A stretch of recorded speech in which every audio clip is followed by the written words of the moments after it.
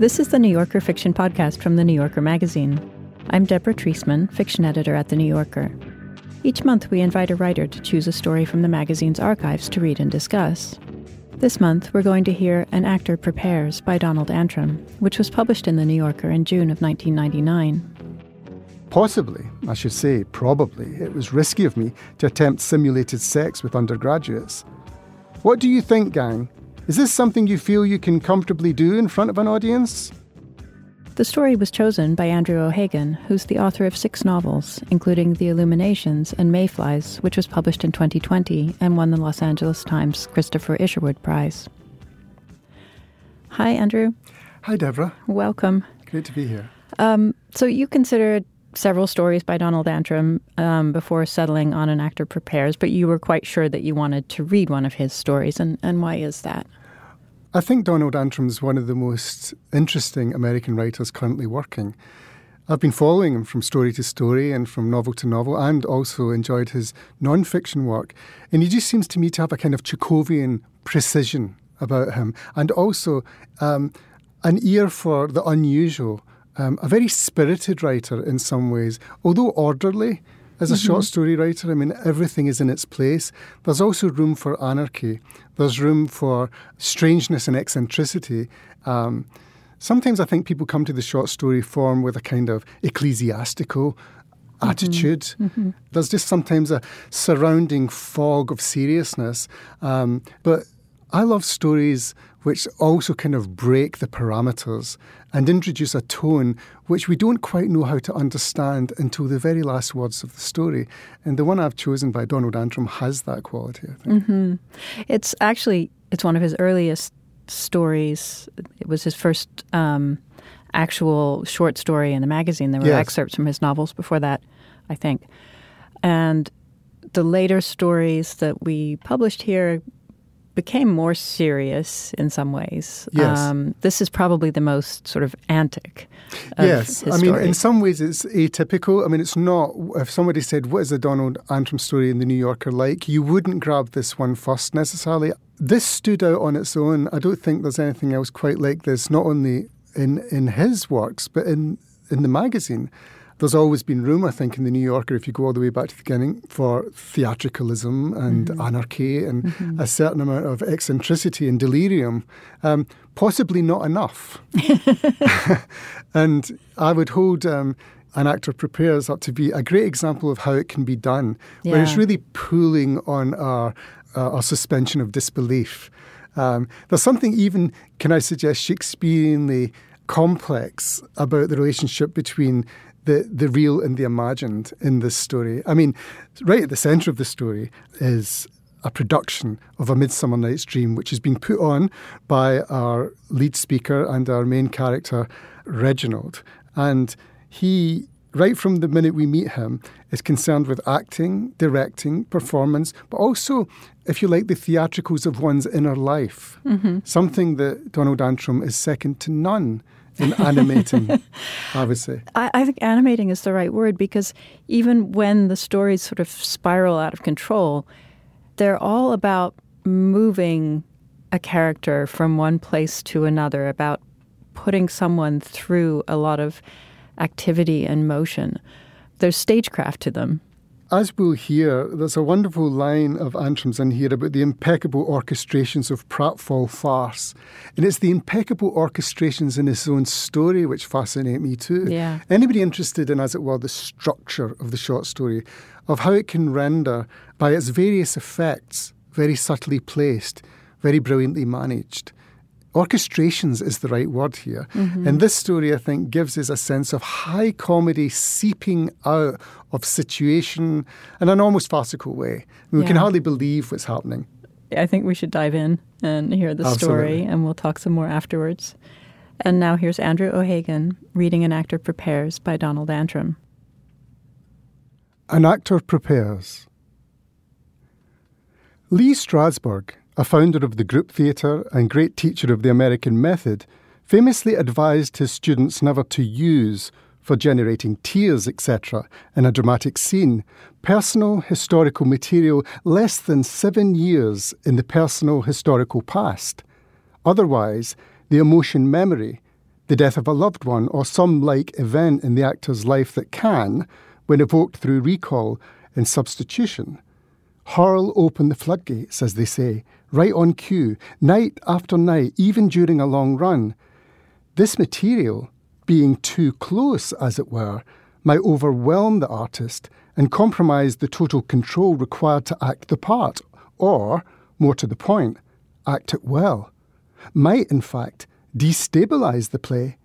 If, for instance, at the moment in a scene when it becomes necessary for Nina or Gertrude or Macduff to wipe away tears and get on with life, if, at that moment, it becomes impossible for a wailing performer to pull it together, if, in other words, the performer remains trapped in affect long after the character has moved on to dinner or the battlefield, when this happens, then you can be sure that delirious theatrical mayhem will follow. What is the point of all this? Strasbourg was wrong. 7 years are not enough, a fact I discovered recently during a twilight performance of A Midsummer Night's Dream, presented on the College Green to commemorate the founding 150 years ago by the Reverend William Trevor Barry, my great-great-grandfather on my father's side, of the small liberal arts institution that bears our family's name and our seal.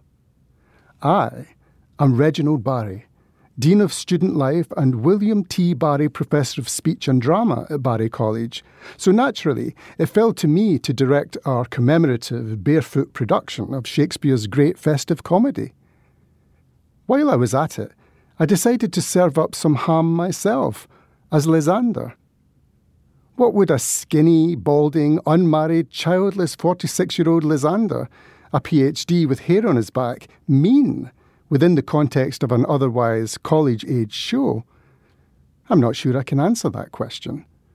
Normally, Lysander would be essayed by some good-looking lacrosse goalie, waiting his turn to date-rape the beautiful, waifish Mary Victoria Frost, or Hermia, only a sophomore herself, and already the finest actress we've had in my time at Barry, a sure candidate for Yale, or Juilliard if she can ease off the drugs. I might stand in as Aegeus, or Theseus, or maybe Oberon, King of the Fairies, if I felt up to it. But high-concept casting is a director's prerogative. 2 seasons ago, we mounted an all-male, all-nude Taming of the Shrew.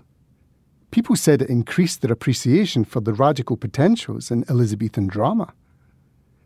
And so, the play.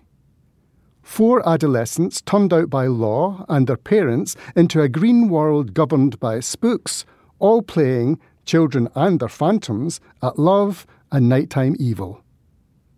The adolescents were me, Mary Victoria Frost, Sheila Tannenbaum as Helena, and Billy Valentine as Demetrius.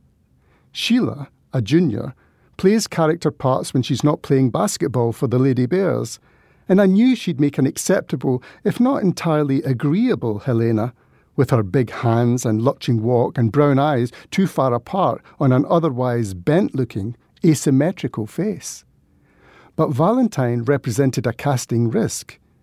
Valentine is a certain kind of blonde-haired, upper-middle-class boy, the type who's familiar at any private school in the land, I would imagine, a sarcastic, wiry little underachiever who, on the basis of no evidence, is rumoured among his peers to be a genius. Don't come to rehearsal stoned, Billy, I warned this kid before first read-through. Stoned, Mr. Barry? He laughed. The previous Friday, a bunch of us had found ourselves lying around on sofas in my office in Lower Hancock, getting wasted in some of Billy's very strong homegrown. We're here to work, I told him now, and he said, Don't you think I should be playing Puck? You want to direct this show, Valentine? I asked him. No? Then let me worry about casting. Hey, Mr. Barry, everything's cool. It's just that Martin can't read his script. I mean, he can't see. Billy Valentine had a point. Putting Martin Epps in as Puck was like putting, well, I don't know what into what. How can you defend a totally blind Robin Goodfellow tapping his way around the stage with a telescoping cane? Except, in theory. Dramaturgically speaking, the theory was sound enough, I thought. And so I opened up rehearsals by reciting it in somewhat oblique form to my cast. There they were, the drama mafia, down in the windowless Hancock Hall basement, 25 or 30 hungover lovers, royals, spirit wraiths, merry men, stagehands, set techies and walk-ons, all dressed in late spring cut-offs and Oxford cloth shirts and sheer halter tops.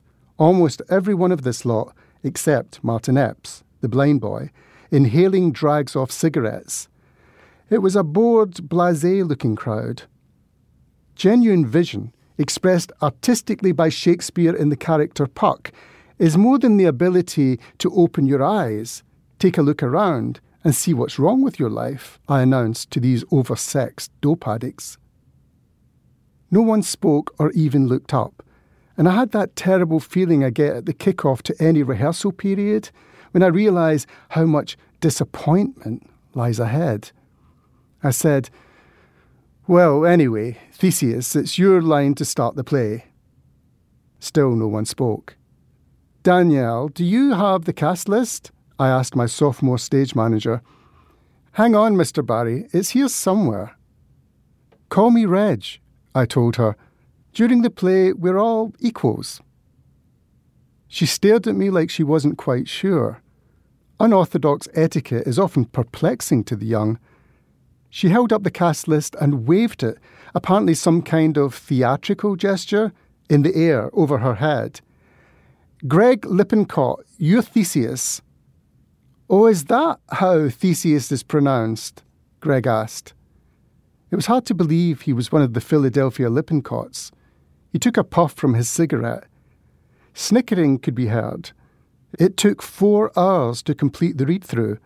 Danielle delivered Martin Epps's lines to him, and Martin repeated each back, painstakingly, one word then the next, like a spy being briefed on a plan. "I'll put a girdle round about the earth in 40 minutes, recited Danielle. "I'll put a girdle round about the earth in 40 minutes, said Martin. I made a note to ask him to pick up the pace and not tap cadences on the floor with his cane. I made another note to Jim Ferguson, warning him to avoid inserting "like" into Oberon's speeches to Titania.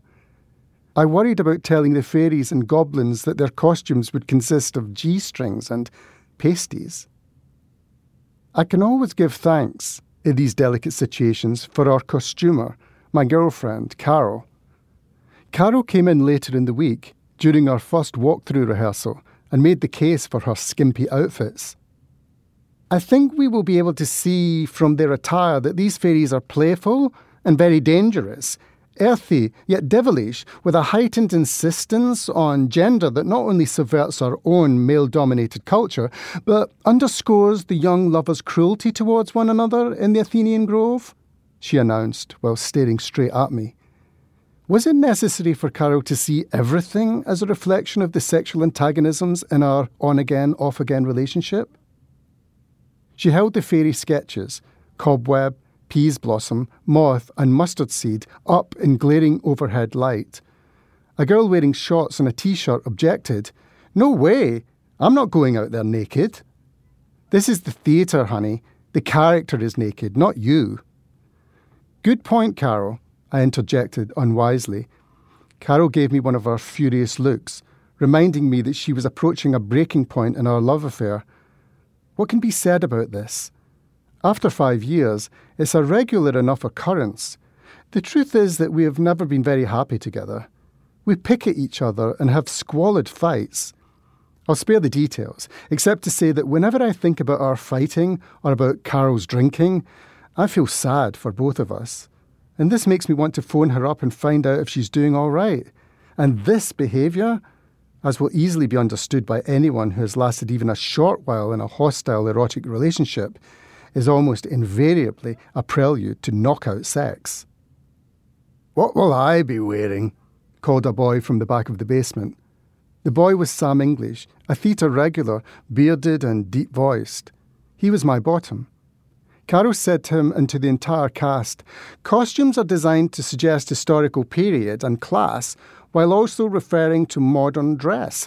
Bottom and his fellow mechanicals will wear weightlifting belts over wool tunics with the characters' names ironed on." It had been my idea to depict Shakespeare's vulgar tradesmen as a team of Elizabethan powerlifters. I imagined them carrying 6-packs of beer hanging from those clear plastic rings. "Let me see Bottom and his men at the front of the room pronto," I called out, to begin that day's walkthrough of the play within the play, Act 5's irresistible, tedious brief scene of young Pyramus and his love Thisbe. Here came Quince, the carpenter, Bottom, the weaver, Flute, the bellows mender, Snout, the tinker, Snug, the joiner, and Starveling, the tailor. In reality, a cluster of political science and religious studies majors.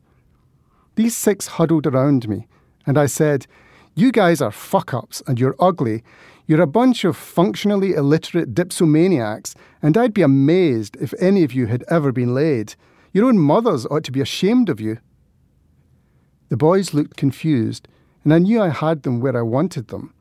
It is useful, when directing, to blur the boundaries between actor and role, to inaugurate, with a few stringent words if necessary, a certain emotional instability. In this instance, I was exploiting my students' routine insecurities in order to lead them to identify with Shakespeare motley artisans.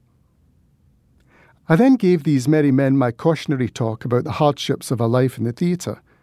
At some point, I became aware of Danielle. I could see her over Sam English's big head. She was waving and pointing at her watch, making those gestures and absurd faces people make when they need your attention, yet are afraid of you. So I concluded, "Boys, the point is this. People think the theatre is romantic and magical, and sometimes it is, but most of the time it's just a pile of crap that nobody cares about." "Time for animal improvisations," Danielle shouted. A Midsummer Night's Dream, historians tell us, was probably first presented at a royal wedding held in the summer at a house outside London. Presumably, the guests, like wedding guests throughout history, became intoxicated with alcohol and the aphrodisiac spirit of the occasion. Young couples, wandering in and out of doors, slipping away to flirt or break up or make love, had dramatic counterparts in the unhappy children lost in love in Shakespeare's imaginary grove. How many real lovers woke after the ceremony, hungover and sick, to discover themselves entwined on the lawn with mates met only during the festivities the night before? I wanted to create a world where love is mercurial, unbridled, bestial. In our production of A Midsummer Night's Dream, the unmarried lovers would fall asleep after chasing each other through the forest. Then, doused with nectar from Puck's flower, they would roll over, rub their eyes, and fuck the wrong person. "Let's all get down on our hands and knees," I told the cast. Down we went. Right away, I noticed that Mary Victoria Frost and several fairies appeared to be acting like house cats. These girls arched their backs, projected feline butts into the air, and hissed. Sheila Tannenbaum, who, in Act 2, Scene 1, repeats the famous line, "Use me but as your spaniel, spurn me, strike me," was doing a nice job as a submissive pup, rolling over and sticking out her tongue to lick Billy Valentine, slithering past on his belly. Lion roared and Bottom brayed like an ass, and Sarah Goldwasser, our Titania, responded by rubbing herself against Sam. It was clear these two had a flirtation in the works. That's something I like to see.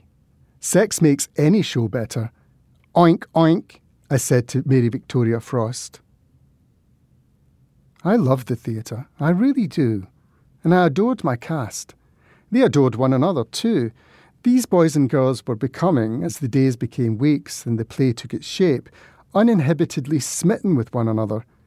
It was mid-May, and summer's first warmth was in the air. The basement felt stuffy and hot, thanks to the overheating furnace in the corner. "We're not out of the woods yet," I announced at the beginning of our third week. "Those of you who haven't got off book, you're holding the rest of us up. Demetrius, time your entrances so you don't keep Helena waiting downstage. Titania, less kissing and more teasing when you're giving up to Bottom in Act 4. Make him work for it." "Reg," peeped a voice from the crowd. It was Sarah Goldwasser, the prima donna. "Yes, Sarah?" "When will we get out of this gross basement and start rehearsing on the green?" "Any day now. Roger and Emile are building the platforms in the trees, and they have to dig the hole for Puck. Once Puck's crater is finished, we'll move the show outdoors." "Crater?" This from Martin Epps. "That's right. In our Midsummer Night's Dream, the demons won't merely buzz around like woodland pixies. They'll come right up from the earth to grab us and pull us down to hell. At any rate, Martin, I don't think your hole will be much of a problem after 1 or 2 on-site rehearsals. You'll see," assured the blind boy. It was one of those moments when a person, myself in this instance, says something wholly untoward and then, becoming aware of the faux pas and its implications, rushes blindly forward. There is no other way to describe this adequately except as a kind of verbal blindness, exclaiming additional horrors. What I meant is, the rest of us will watch you crawling, covered with dirt and sticks. You can picture it. I don't mean literally. "That's okay, Mr. Barry," said Martin Epps.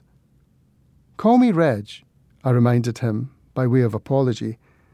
Then, addressing the room at large, attempting to regain authority, "All right, let me have all the young lovers over in the corner. Lovers, don't touch the boiler." Possibly, I should say probably, it was risky of me to attempt simulated sex with undergraduates. "What do you think, gang? Is this something you feel you can comfortably do in front of an audience?" Together we sat, Mary Victoria Frost, Sheila Tannenbaum, Billy Valentine and I, in a cosy circle on the floor. Billy, I noticed, had his eye on Mary. He leaned back beside her, and you could tell he was angling to spy an opening in her blouse and glimpse a breast. Mary spoke. "How dark will it be?" "Fairly. By Act 3 the sun will be setting. With any luck, it'll be a humid night and the fireflies will be out." "It's going to be beautiful," exclaimed Sheila. I concurred. "That's right, Sheila. When you make love, you're doing God's work on earth." After that, we sat for a time. The atmosphere became pleasantly uncomfortable. This sensation of a pervasive, shared emotional discomfort may have been helped along by the presence nearby of the foul-smelling oil furnace, hissing and burning, making the air in our little corner feel sickeningly, suffocatingly warm. Finally, Billy broke the tension with a homophobic joke. "Reg, will I have to make out with you?" "In a manner of speaking, Billy. Lysander, Hermia, Demetrius and Helena will trade back and forth in a kind of blind, revolving embrace. Erotic possibility, signifying not immorality but immortality, is the real pleasure for unmarried lovers. So we're going to get it on." "Like in my dormitory," laughed Valentine. Later, we all stretched out on the floor and began mapping positions.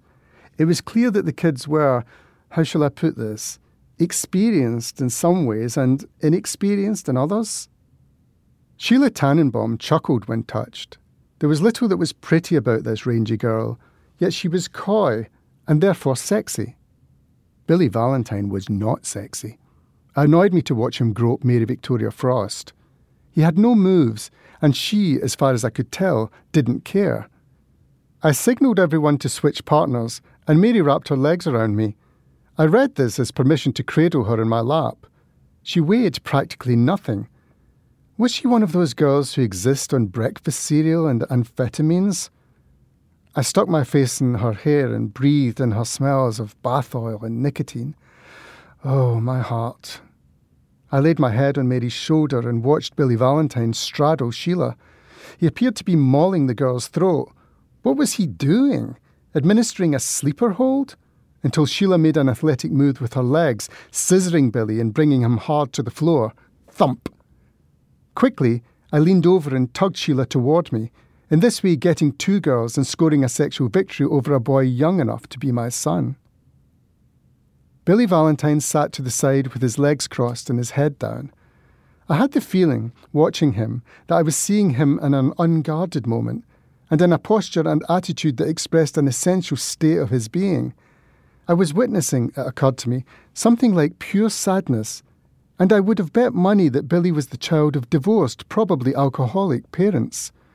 I cuddled the girls, and in a moment of, I suppose, empathy, told him, "You know, Billy, my mother and father got drunk and argued all the time.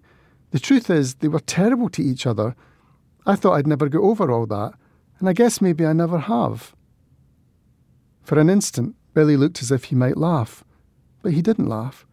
He gazed at me with these big round eyes that seemed to grow larger and more rounded, and his whole countenance changed, which is to say that in some way that had more to do with a feeling than an actual look, his expression softened, and he lowered his head.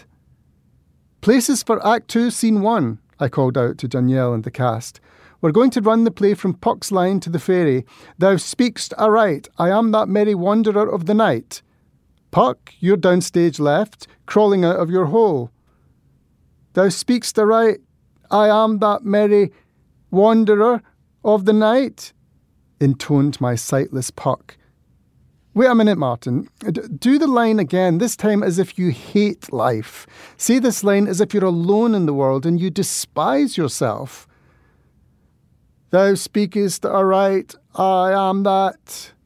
There he paused for an especially long time, as if thinking about a hard problem. "Merry wanderer of the night." Listen to me. Puck is not some frolicking clown. He's Hobgoblin, Beelzebub, Lucifer, Satan, the enemy of love. Puck is a wretched, willfully destructive creature. Let's do a quick exercise. Repeat after me. I am a wretched, willfully destructive creature. I am a wretched, willfully destructive creature. Everything I do creates pain. Everything I do creates pain. No one loves me. No one loves me. I'm fucked up. I'm fucked. He was sniffling. His voice cracked. Were there tears? I could not see the young actor's eyes because they were hidden behind dark lenses. I leaned close to my Puck in order to growl in his ear. "I wear the number of the beast." "Huh?" he whimpered. I smacked the blind kid on the shoulder. "Let's run this play, Martin. I mean Puck. When we get to the section where you chase the young lovers through the forest, go ahead and swat our legs with your cane." And to the cast, the royals and rude mechanicals, the devils and imps and lost children, I proclaimed, "This show needs to move, people. It's a comedy." Or is it? Students of A Midsummer Night's Dream will undoubtedly be familiar with the trend in recent years to emphasise horror in the drama. Fairies played as ghouls, Oberon as a molester, Bottom's transformation depicted as a grotesque, literally asinine mutilation. There is a reactionary aspect to this movement away from traditional fun and games.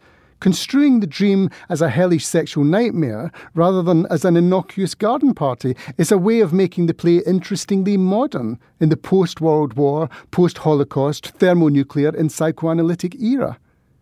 "Make it ugly," I instructed my cast in the final week before the show. It was a Sunday afternoon, our first and only, thanks to storms blowing in, outdoor run-through. The day was overcast and unseasonably chilly, with winds from the north smelling like rain. Crows perched on tree branches, and the ferry's wooden platforms, 3 plywood decks connected by swaying footbridges, everything balanced precariously in the high, heavy oak limbs that reached out to shade Puck's deep hole, dug, centre stage, at the southernmost edge of the Barry College Green, our theatre. "Up in the trees, fairies, let's go," I called. Girls took turns climbing. A few had trouble getting up. Sarah Goldwasser, the regal Titania, marched over and said, "Reg, will you tell Oberon to stop grabbing my nipples in our fight scene?" "I think it's kind of good for the scene, Sarah." "He does it too hard. My nipples don't like it that hard," she said, and huffed off towards her bar. "Here comes the rain," a boy's voice beside me exclaimed. "I'd appreciate it if you would concentrate on your acting and not worry about the weather, Billy." How are we supposed to do any acting when the entire stage is nothing but a hole in the ground? The boy had a point, and I had an answer. The circular patterns sketched by our movements around the pit will illustrate mankind's proximity to the abyss, and this in turn will be a dramaturgical reminder of the themes of revolution and renewal in English Morris dancing, which, you'll recall from the first week of rehearsal, Billy, is an acknowledged folk source for Shakespeare's May-Day comedies. I wish I could say I was pleased with his impromptu oration. Purely technical observations concerning the larger implications of stagecraft are best left in the classroom, having, out here in the field as it were, more of a confusing than a clarifying effect. Billy looked despairing. Clearly I had been right during that sex scene rehearsal the week before in supposing him to be the child of an unhappy home. I put my hand on his shoulder and said, in as fatherly a voice as I could concoct on short notice, "I know it's a mighty big hole, Billy. We're all having to be careful not to fall in and break our legs. Sometimes in the theatre, as in life, we do our best work when mainly concerned with not making fools of ourselves." "That's typical for a man to say, isn't it?" declared a woman's voice. I became immediately tense. The speaker was Carol, who had snuck up from behind and was standing with her arms crossed before her chest, the posture expressing her confrontational mode, surely an indication that she'd been drinking. "Hello, Carol." "Don't bother being polite, Reg," Carol said. "It doesn't look good on you." She was weaving slightly, actually swaying in place, much in the manner of an actor impersonating a drunk, I thought.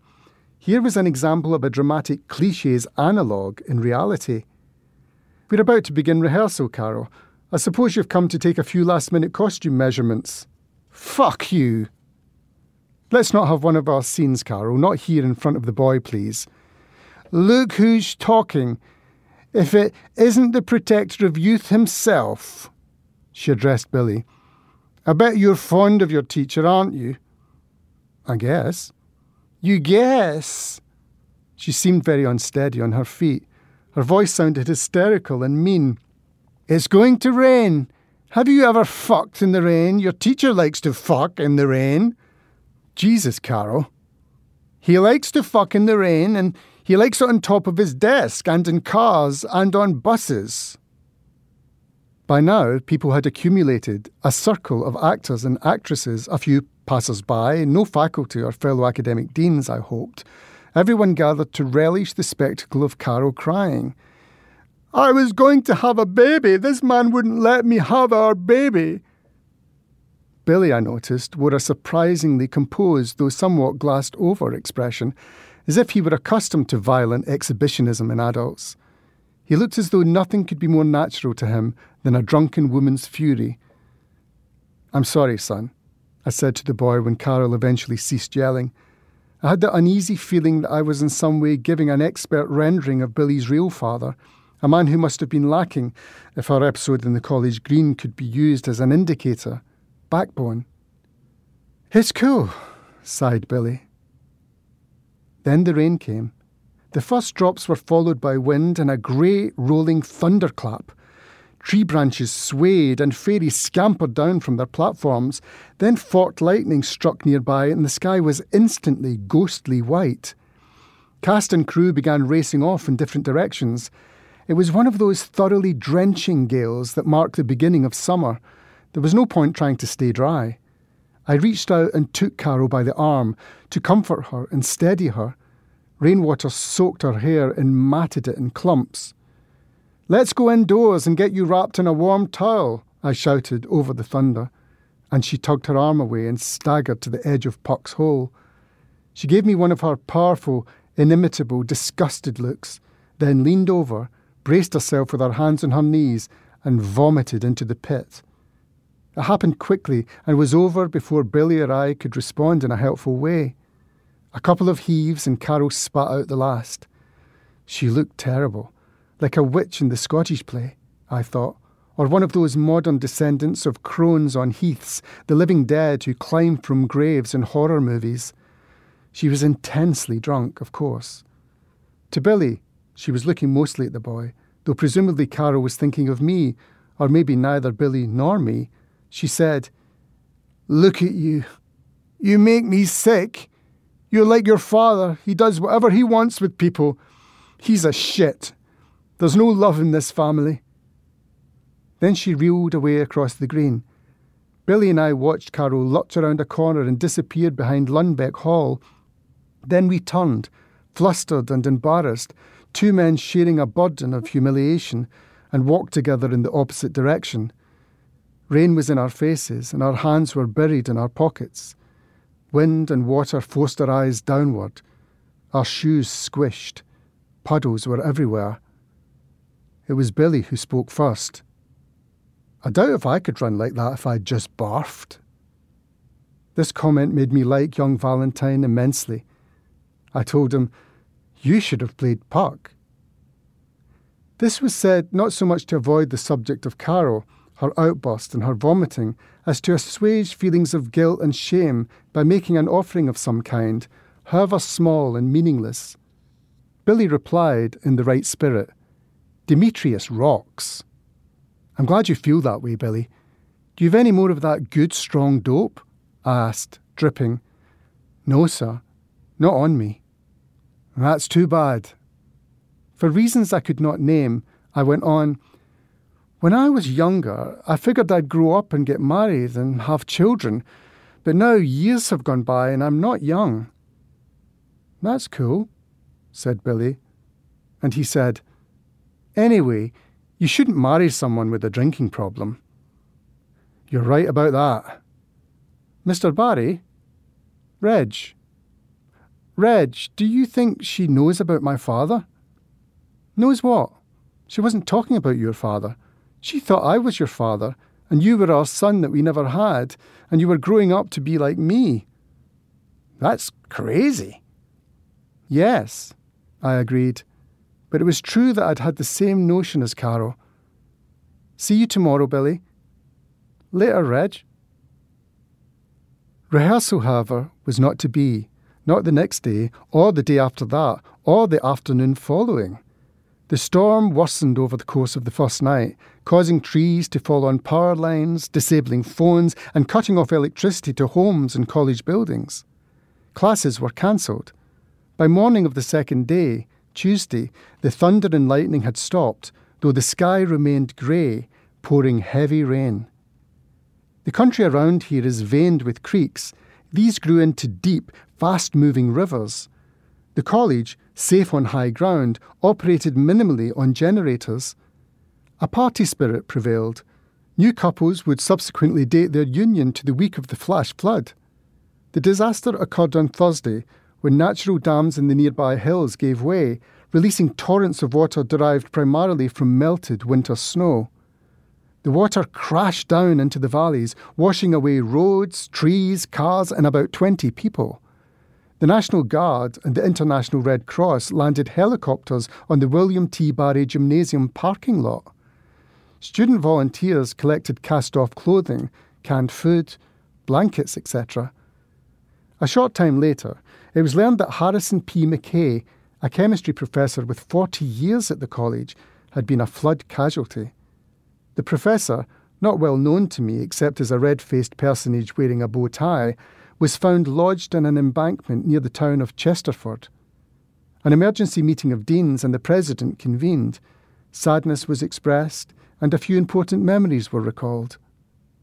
After the meeting, President Farnham took me aside and said, "Reginald, I want you to do that play if the weather clears, right after our service for Harrison. We're all going to need cheering up." It was in this way that we came to perform A Midsummer Night's Dream on a wet field before an audience of mourners wearing black. "We're going to have a tough house," I said to my young company on the evening of the show. Folding chairs were set up on the mushy ground. Organ music, a gloomy Episcopalian dirge, drifted in from the church at the college green's distant end. Harrison's memorial, underway. Skies remained partly cloudy, and a light breeze blew from the south. Together we stood, cast and crew, in a circle around Puck's Hole. We weren't holding hands, though we should have been.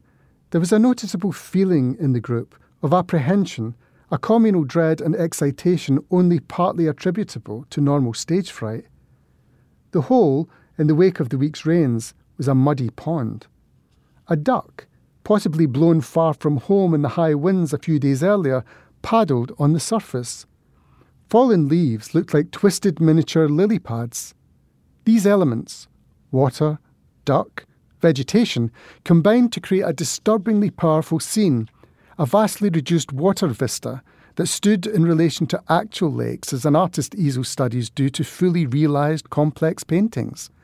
It was, in other words, an excellent stage-set pond, not at all unlike a classical folly from an English garden, scaled down, deceptively simple, unreal enough to seem mysterious, primordial, sad.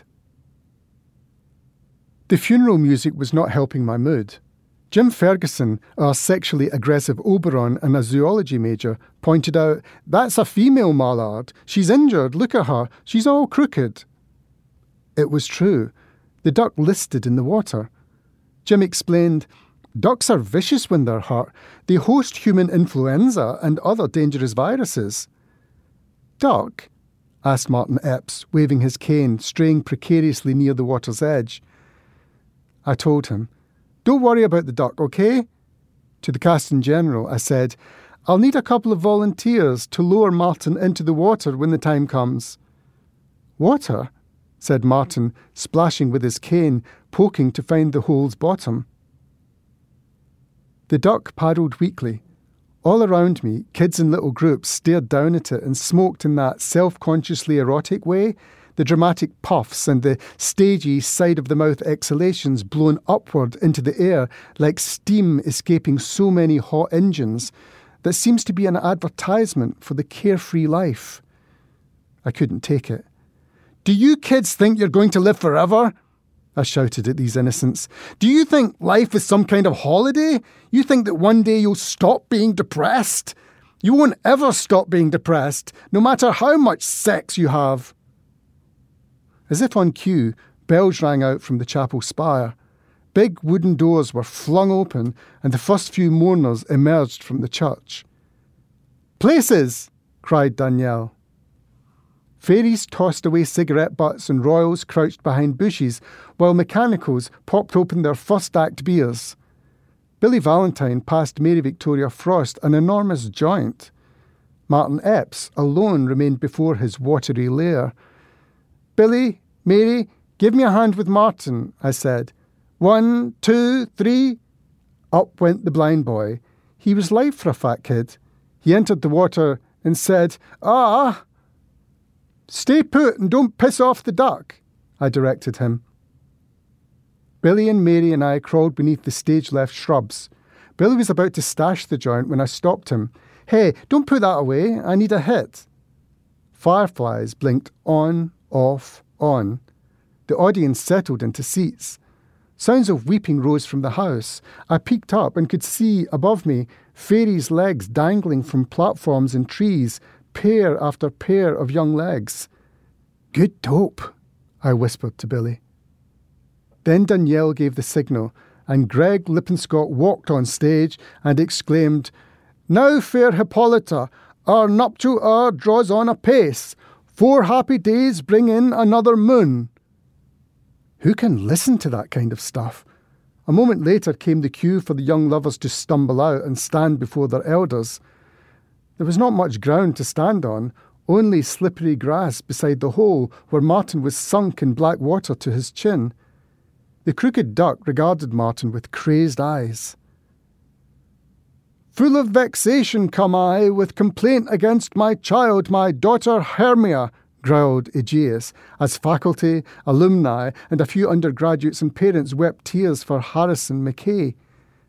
Understandably, I felt the need to get a laugh. "The course of true love never did run smooth," I proclaimed morosely, and at that instant the duck began flapping its maimed wings, and Martin waved his cane wildly, and a gust of wind blew in like a sneeze from God, shaking the trees and blowing hats off heads in the audience. I looked for Carol among the mourners. Where was she? Did she truly love me enough to have a child with me? "It's going pretty well, don't you think?" I asked Billy when we came off stage at the middle of Act 1. We listened respectfully as Helena rattled off her famous speech about being sexually unattractive, and then Bottom and his men took over, rushing out and tackling one another and flubbing their lines. But it didn't matter what they did, because these characters are probably the most indestructible comic team in all of English literature. And sure enough, when Bottom crunched line in the windpipe with his weight belt, the audience let out the first decent belly laugh of the night. Billy and I hid behind the backstage trees and waited to run out, lie down to sleep on the cold ground, get drugged by Puck, wake up with our hard-ons and begin chasing each other and or Mary Victoria Frost and or Sheila Tannenbaum through the haunted woods. Billy whispered, "Can I talk to you, Reg? Call me Lysander during the show. I didn't want you to think after the other day, that I don't love my father." He seemed maudlin, not at all like a happy comedian eager to chew the scenery. "I didn't think that. I'm sure you love your father very much," I assured him. Saying this made me sad. Billy told me, "My father is not a bad man, no matter what people say." Night was falling. The air had grown cold. Puck on his stomach crawled up the bank of his pond, then splashed back down into the water. Fairies on platforms jumped up and down noisily. Mary and Sheila, one tree over from me and Billy, adjusted costumes and one another's hair. Up Puck came again, covered in mud. His glasses had slipped from his head, and now his sightless eyes stared wildly. He could not have realised how afraid he looked. "I'll put a girdle round about earth," he spluttered as suddenly the duck attacked. Martin howled and grasped at the mud and the grass, reaching for a handhold on dry land. It was too late. The duck blasted off the pond and came down hard in a spray of foam on Martin's pudgy, naked back. Webbed feet slapped the boy's white skin, and the duck gave the coup de grace with a thrust of her bill into Martin's neck. "Thanks for talking, Lysander," Billy exclaimed. He bolted from behind our oak tree.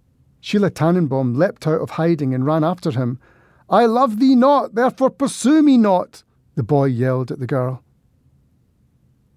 What is more exciting than kinetic technical theatre, the impeccable orchestrations of pratfall farce? I say this in consideration of the fact that audience members were leaving their seats and sneaking close, the better to gawk at Puck in his hole.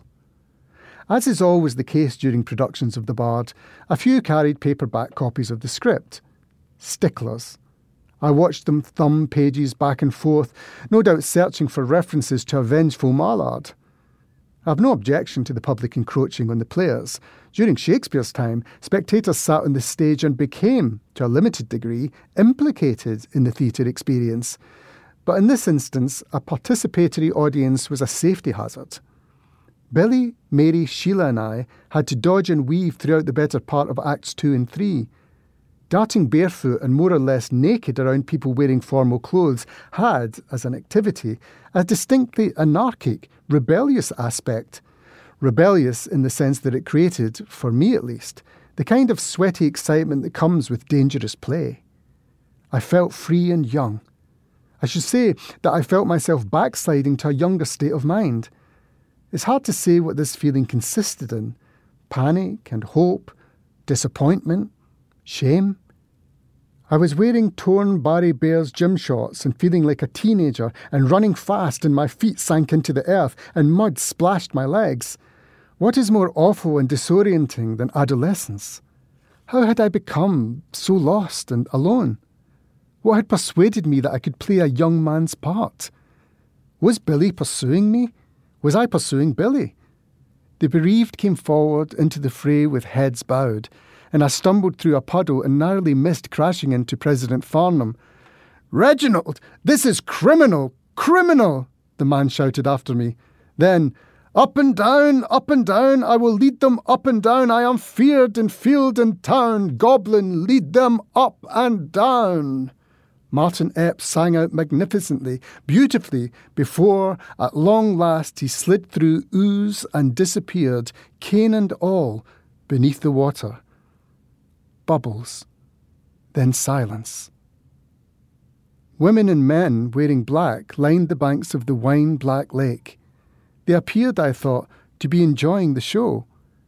It must be said that Shakespeare's genius lies partly in his play's ready adaptability to the kinds of high-handed, decadent concepts guaranteed to astonish playgoers and offend the critics.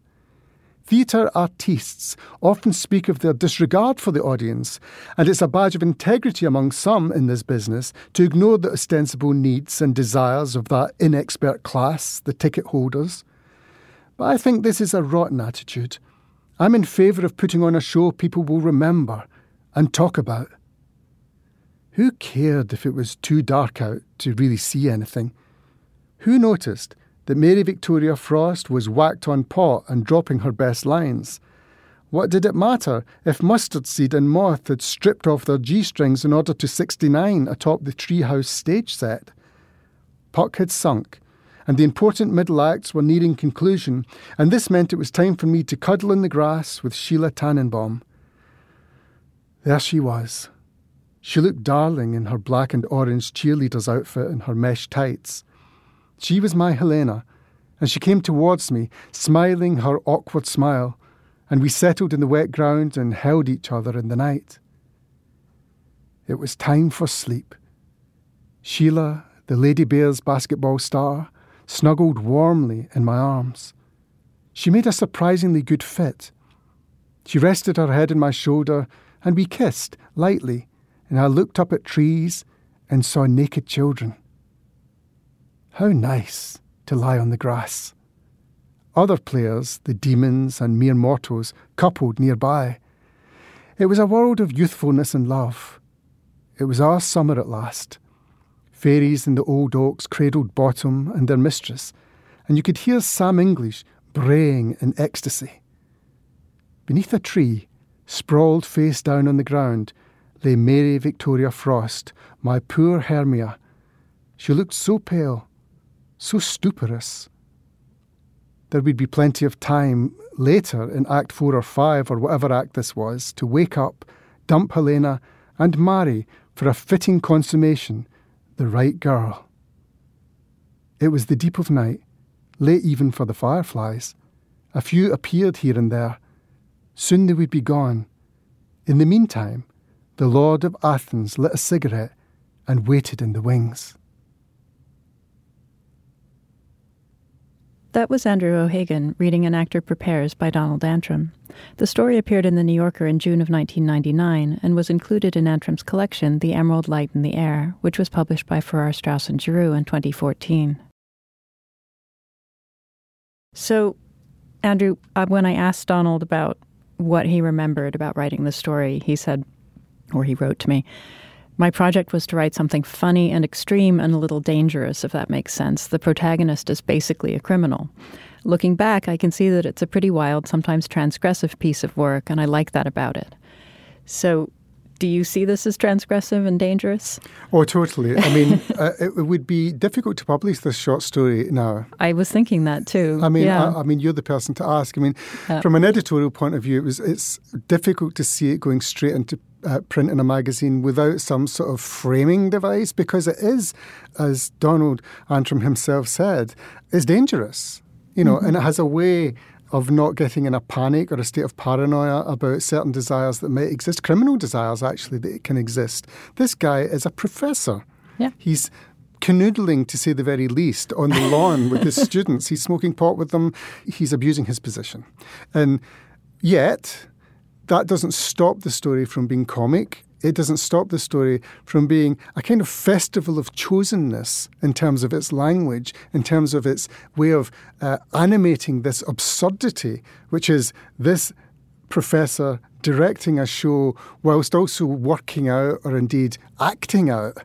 Literally, never was the phrase acting out more useful than in this production of A Midsummer Night's Dream. Acting out his own private pain and despair, both with this girlfriend of his, Carol, that we know comes in drunk and accuses him of not having the baby with her that she very much wanted. There's a whole lot of privacy being exposed in the production that he's trying to mount.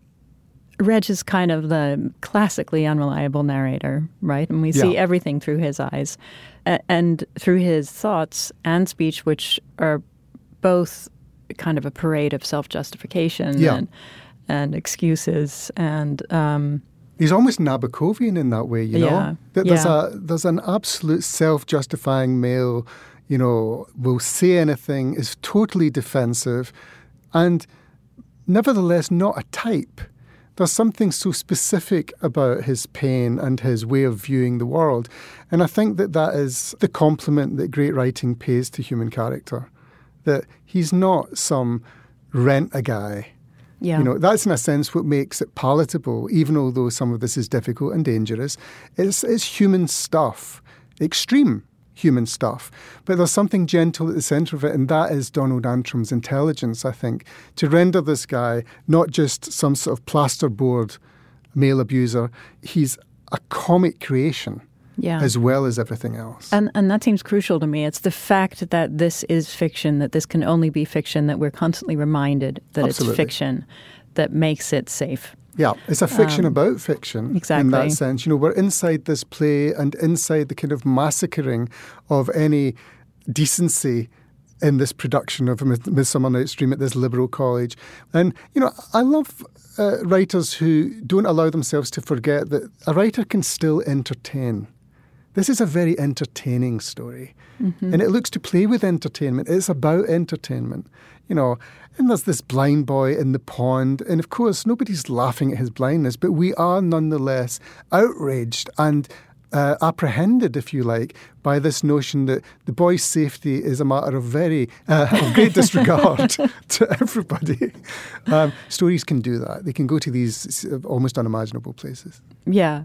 We're not ever laughing at Martin Epps, but we're laughing at the people around him trying to grapple with his blindness. But of course, it's not his blindness that's funny. It's the discomfort it inspires in others. That's absolutely right.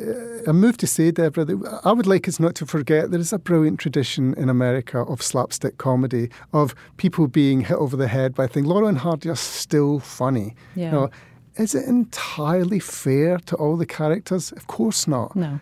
You know, is it entirely believable, you know, that these things can occur and people don't get hurt, etc. I think the story in our time, which is one of the reasons I chose it, it brings up a lot of very ripe material for readers. What is sayable, what's imaginable, and how can we be entertained whilst not forgetting the deeper concerns but not being overwhelmed by them? Yeah, so, you know, we have this comedy, we have these pratfalls, we have the absurdity mounting and mounting and mounting, and at the same time we have that, we have the underlying grief, which is two characters at least have had alcoholic fathers or abusive fathers in some way. Yeah. Reginald has a obviously dysfunctional affair going on with someone who's also an alcoholic. Yeah. And there is a moment of understanding between him and Billy. There is. Over whatever, you know, they've suffered in their family lives. And how do you reconcile that? How do you, in the way that Antrim does, stick that seemingly real grief, it feels real, in the middle of a slapstick comedy? I think that's the orchestration, is that Antrim finds a way to register a deeper impact. You know, there are many stories about boys and girls with alcoholic parents. You know, there's a whole tradition of them. But somehow this goes deeper because of the comedy. It's a great lesson in register. Yeah. Almost, that if you can orchestrate in a particular way, the connection between Billy Valentine and our man, Reginald Barry, and that's what I mean by the overused comparison with Chekhov. It's eventually about human connection.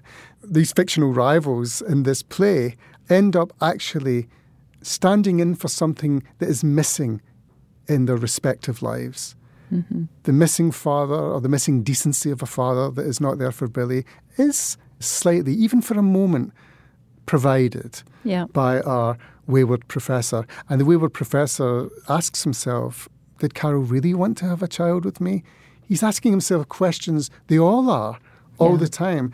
This isn't slapstick in this sort of, you know, the leanest and most, you know, empty sense that slapstick can just be sort of, you know, whacking somebody in the face with a wet fish.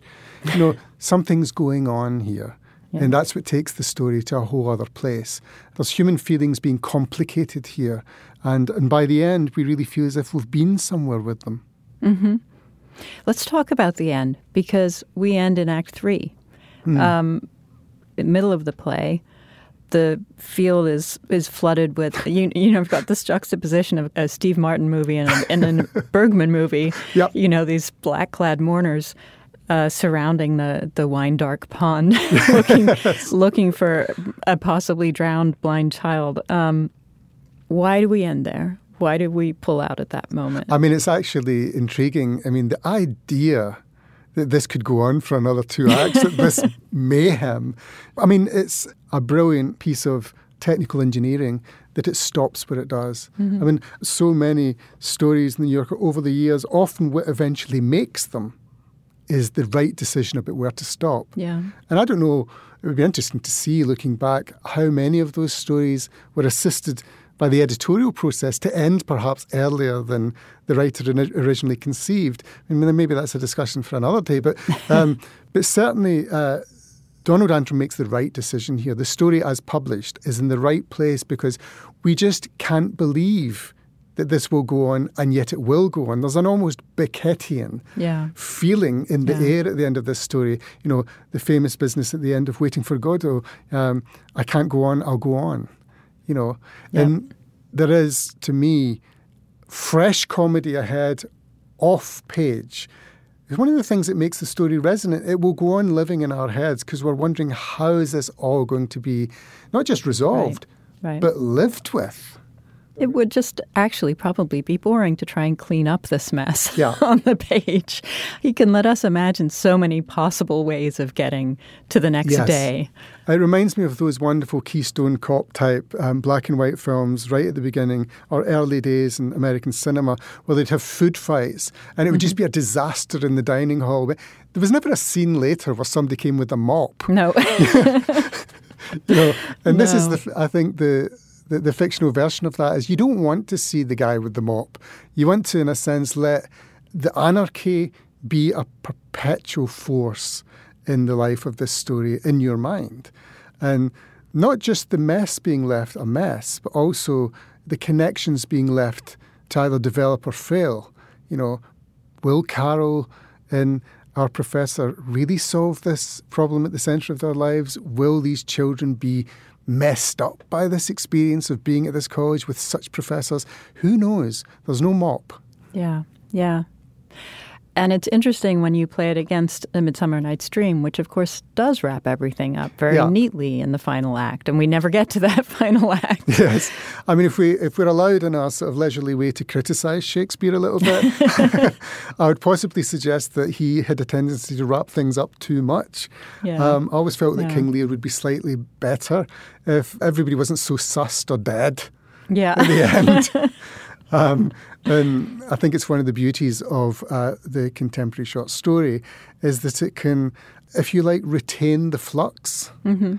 So we leave in medias res. We leave these people while they're still trying to figure it out. And in this case, hilariously, they've still got to get through this play and through the rest of the evening. Exactly.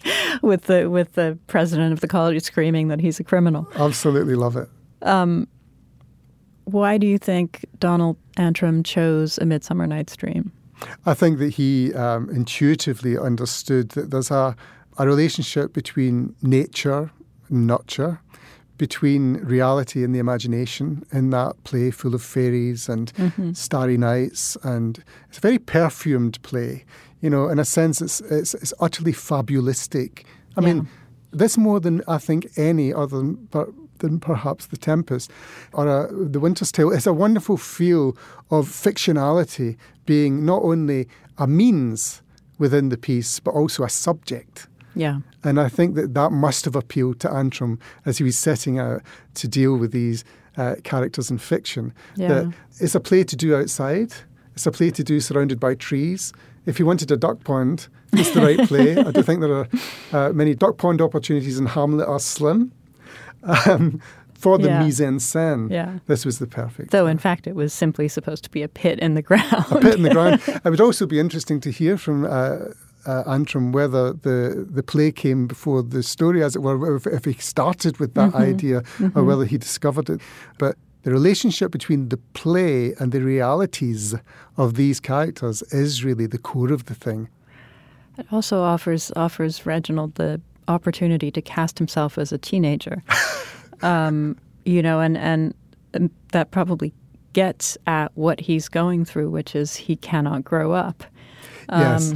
He can't face a real relationship. He's childless. And he's smoking dope with the students. He's the dean of student life. I mean, I have to say, this guy's out there. I mean, speaking as a man not far from the age of Reginald in this story, the idea of returning to teenagehood in that way is my idea of hell. The idea of having to do it again, except this time with less authenticity. Yeah. As an imposter. I mean, being an imposter and being humiliated, of course, is a genuine feeling in the human experience of aging. And I think if you've got children, I've got a 19-year-old, the idea of stepping into my child's world, listening to what they're listening to and smoking what they're smoking and talking, saying the sentences they're saying, it would just be horrifying to me. But the brilliant theatricality of the story is that it's easily imagined. I mean, there's no strain here. You don't look at this guy and think, plausibility stretched. I mean, this guy has something wrong with him. Mm-hmm. He's in the middle of something, and therefore he becomes a plausible kind of traveller into dangerous places, and there's nowhere more dangerous, as far as I'm concerned, than wanting to be a teenager when you're 48. I mean, we also get a signal early on in the story that we are not in a realistic zone. He's already staged an all-male, all-nude taming of the shrew. Yes. And not lost his job. Not lost his job, yeah. I mean, I don't know as much perhaps as you do, Deborah, about liberal colleges in America, but this seems pretty liberal to me. But even as a confection within a highly confected story, it's what we call now a laugh out loud line, of which there are so many in this story. And there's nothing sloppy anywhere here. The winds that smell like rain, that's the economy of the most gracious kind. You just know, as certainly as you know in George Eliot's Mill in the Floss, that there's a rain coming, and it's going to be a deluge of huge proportions in the lives of these people. And that's the management of language in such a particular way that it's just a joy to be in among it. If it was in an anthology of very anarchic, very antique, almost surreal stories from the New Yorker, it would be quite a slim volume. It almost has a flavour somewhere in there of Kurt Vonnegut or Robert Coover, or that it's almost surreally out of control. Donald Barthelme too. Yeah, Donald Barthelme. Yeah. Except control is what there is an abundance of. Yes, in the language, yes. Yeah. And yet the depiction, it feels as if anything could happen in this field, and it pretty much does. Yeah. But control is there. And there's no real tension between that element of control and that lack of control in the story. Isn't that weird? Because you would imagine, that would be incredibly hard tension to maintain between the utterly absurd situation and these out there characters, and yet the control needed to render them, they're sort of magically finessed to the point where it's a lock turning almost James-like, Henry James-like, the right key and the right lock turning, form and content just together in that moment. And I feel that the story has that from the very second it opens. Yeah. And it all comes down to Reginald's voice. Yeah. Right? Because he's an expert at framing. Yes, indeed. Framing his, giving in to whatever bad impulse he has as an academic decision, as an artistic decision. He can justify anything. Yeah. And that's his professional life, if you like. But interestingly, this guy who's appointed himself a director, the thing that he most lacks is direction. Yeah. And again, unity of form and content. Antrim knows this. Yeah. He delivers that. So, as you say, the minute you hear his voice and see how he's capable of manipulating reality to accommodate him, then we're off to the races then. Yeah. And interestingly, I asked him about the story, and he said it was at the time that he wrote it, he was learning to let narrative material grow out of itself, as it were, and to establish a kind of logic, and then to follow that logic to the story's end. Nothing was plotted out or outlined. That's fascinating. Which is interesting. Yeah, it really is. Because he had a built-in plot, which is the plot of Midsummer Night's Dream. That's an outline, but he did not know at the beginning of writing where this would end. I love that notion of allowing the material to, as it were, seek its oxygen, whatever metaphor you'd want to use. You got to let the sound come out of the instrument.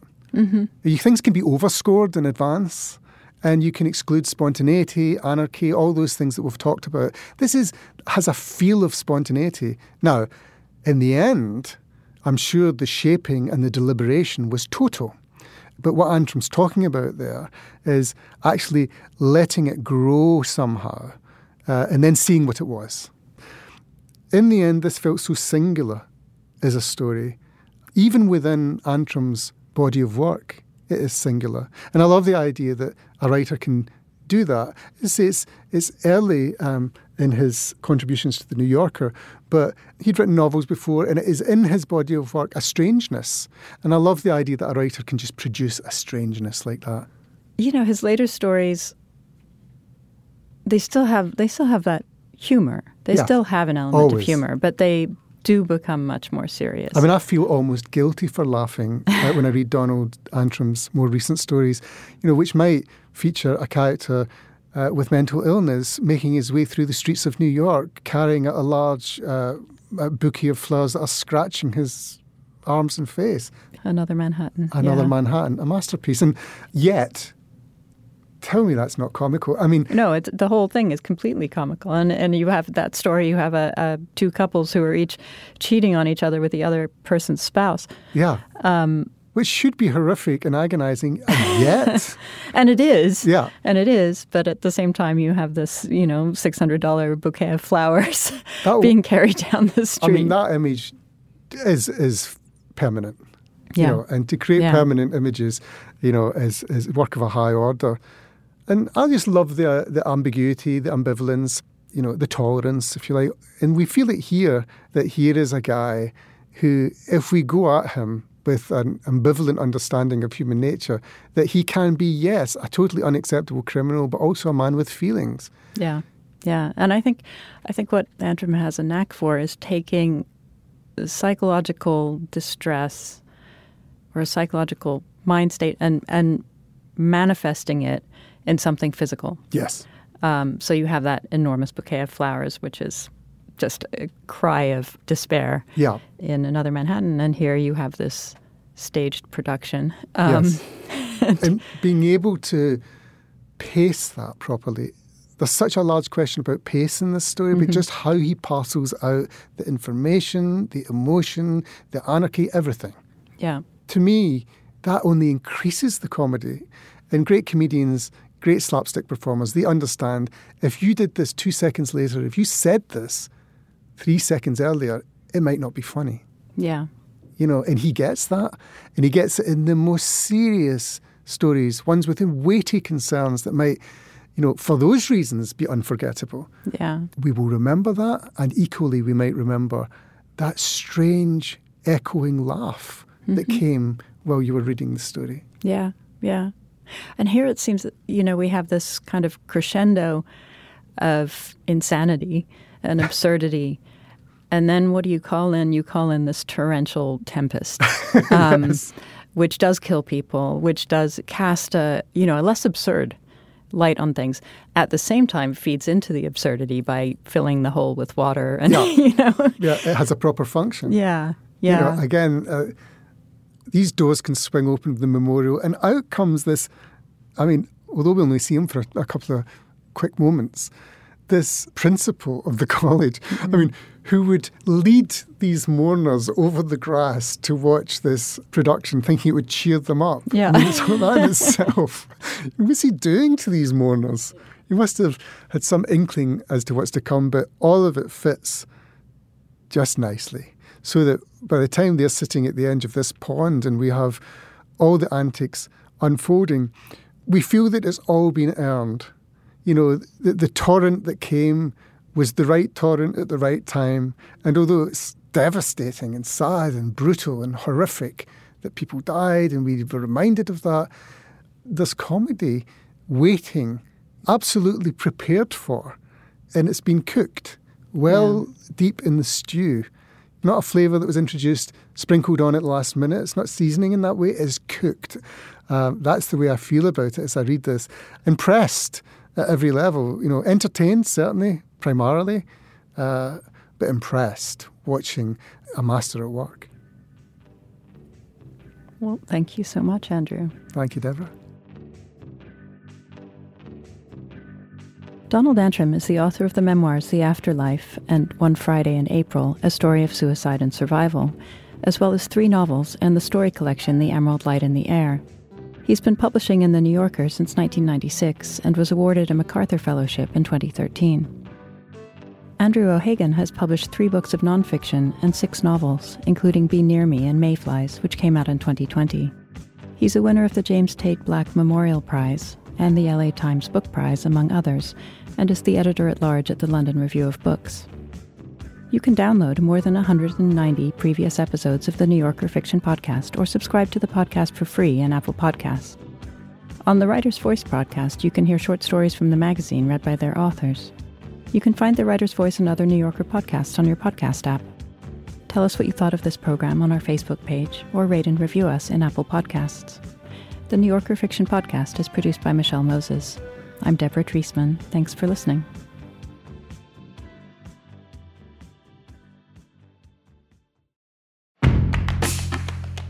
Hi, I'm Deborah Treisman, fiction editor of The New Yorker.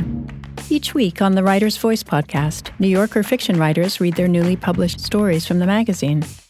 You can hear from authors like Colson Whitehead. Turner nudged Elwood, who had a look of horror on his face. They saw it. Griff wasn't going down. He was going to go for it, no matter what happened after. Or Joy Williams. Her father was silent. Slowly, he passed his hand over his hair. This usually meant that he was traveling to a place immune to her presence, a place that indeed contradicted her presence. She might as well go to lunch. Listen to new stories or dive into our archive of great fiction. You can find the work of your favorite fiction writers and discover new ones. Listen and follow The Writer's Voice wherever you get your podcasts.